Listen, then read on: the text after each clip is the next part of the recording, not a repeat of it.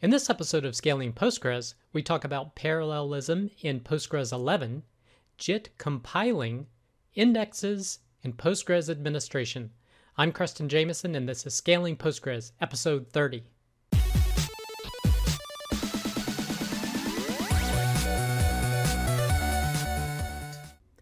All right. I hope everyone had a great week. Our first piece of content is Parallelism in PostgreSQL 11. This is from Thomas Monroe, and it was presented at Postgres Open in San Francisco in 2018. So this is a series of slides from a talk he gave, and sometimes it's hard to discern what's going on, but this was a really good presentation. I hope that the video is posted up on YouTube eventually.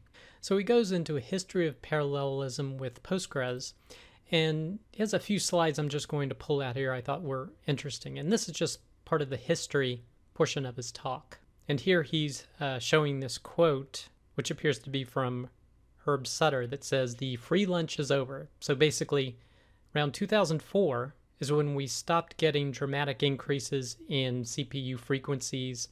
The single thread performance started flattening out. And basically at that point, the way to get more processing power was putting more cores in each CPU. So basically this is the point at which doing parallel operations started to become more important.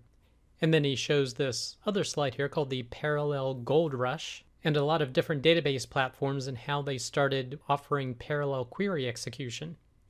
And you can see Postgres has been pretty late to the party in 2016.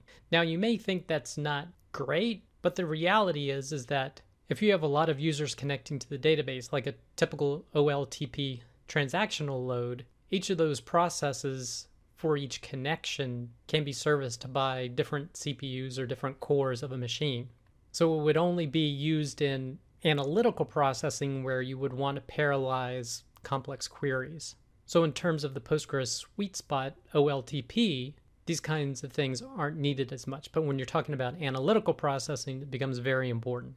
And which is why in previous episodes of Scaling Postgres, we've seen a number of vendors that forked Postgres and developed analytical databases based upon its core. But this is a very technical presentation that goes into a lot of the background of parallelism and how it works. So if you're interested in that, this is definitely a post to check out. I will show one of the later slides are some things that prevent or limit parallelism. And the first one here is CTE, but to get around it, you can rewrite it as a subselect. And he mentioned some other things like full outer joins. No foreign data wrappers currently support parallelism, cursors, max rows, queries that write or lock rows, functions not marked parallel safe, and serializable transaction isolation. So even with Postgres 11 keeps adding parallelism improvements, there's still more that needs to be done. But again, if you're interested in the parallelism features of Postgres 11 and what's coming in the future, definitely a presentation to check out. The next post is Parallel PostGIS in PGSQL 11. This is from the cleverelephant.ca blog by Paul Ramsey. So he's evaluating the parallelism of PostGIS. And basically he says from 9.6 to 10, there was a possibility of getting parallel plans. And he has seen some minor improvements in PostgreSQL 11 by modifying the cost for certain functions. But basically there's still more work to be done. So if you use PostGIS and you're interested in the parallel capabilities of it, this is definitely a blog post to check out. The next post is PostgreSQL 11 and just-in-time compilation of queries. And this is from the citusdata.com blog. So basically, this post checks some benchmarks on how the new JIT compiler in PostgreSQL 11 can lead to some query improvements. So we use the TPC benchmark H in terms of report query 1, which he shows a representation of it here. He set up a database and ran some tests against it for PostgreSQL 9.6, 10, and 11 with JIT compilation enabled. And we can see the increases in performance for the different versions. And he did mention that he did turn off parallel query execution so that that wouldn't be a factor. And basically for this query, PostgreSQL 11 is 30% faster processing this query, which is quite significant. And he goes over into the tooling and the setup he used to use these benchmarks. So definitely a pretty thorough blog post. Now, in terms of the release notes for PostgreSQL 11, and specifically for the just-in-time compilation, in order to enable JIT, it looks like you have to compile it from source using the with-LLVM flag. So it depends on how you install Postgres on whether this will be enabled, and if you do it from source, you can use this flag to make sure it's enabled. I haven't tested specifically, but my assumption it would be off normally. So in terms of this blog post, you can reference how he set up his tests in order to do it. So again, this is another case where this is probably best for sophisticated analytical queries like this. So if you think the new JIT compilation feature could potentially improve your performance, definitely a blog post to check out. The next post is actually a webinar, and this is Webinar Database Security in PostgreSQL Follow-Up. And this is from the Second Quadrant PostgreSQL blog. So they had a webinar about database security in PostgreSQL, and there's a link right here. It says available here, and it will take you, and you have to register, but then at that point you can immediately watch the video. It's about 45 minutes long. About the first half is a presentation, the latter half is questions. So basically, this presentation covers defense in depth for your PostgreSQL instance.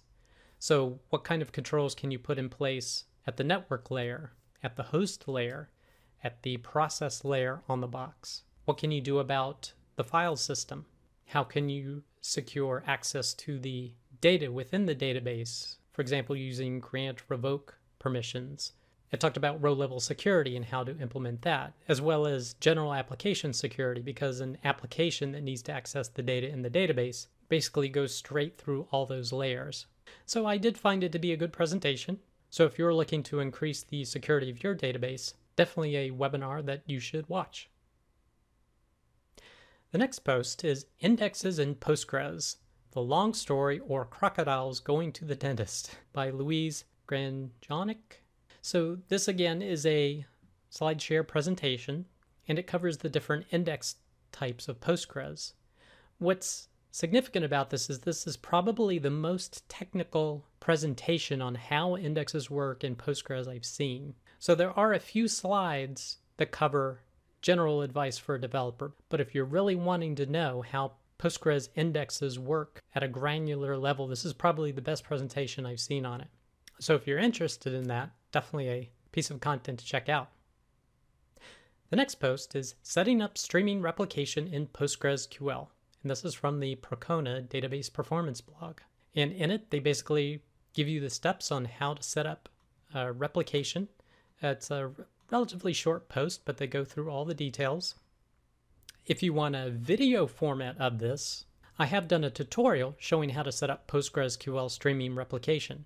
So if you want a little bit different format, you're welcome to check out this piece of content as well. The next post is actually a PDF presentation, and it's called Mastering PostgreSQL Administration by Bruce Momjian. So I have seen a reference to this presentation before, but it's a very comprehensive presentation going into all the different aspects of doing PostgreSQL administration. It's 112 slides worth. If you do PostgreSQL administration and you haven't seen this presentation yet, definitely a link to check out. The last post is announcing Timescale DB 1.0, the first enterprise-ready time series database to support full SQL and scale. So I've mentioned Timescale DB in previous episodes of Scaling Postgres, but I thought this announcement that it had reached 1.0 is notable. So if you're looking for a timescale series database that can work as an extension for PostgreSQL, definitely a product and a blog post to check out. That does it for this episode of Scaling Postgres. You can get links to all the content mentioned in the show notes.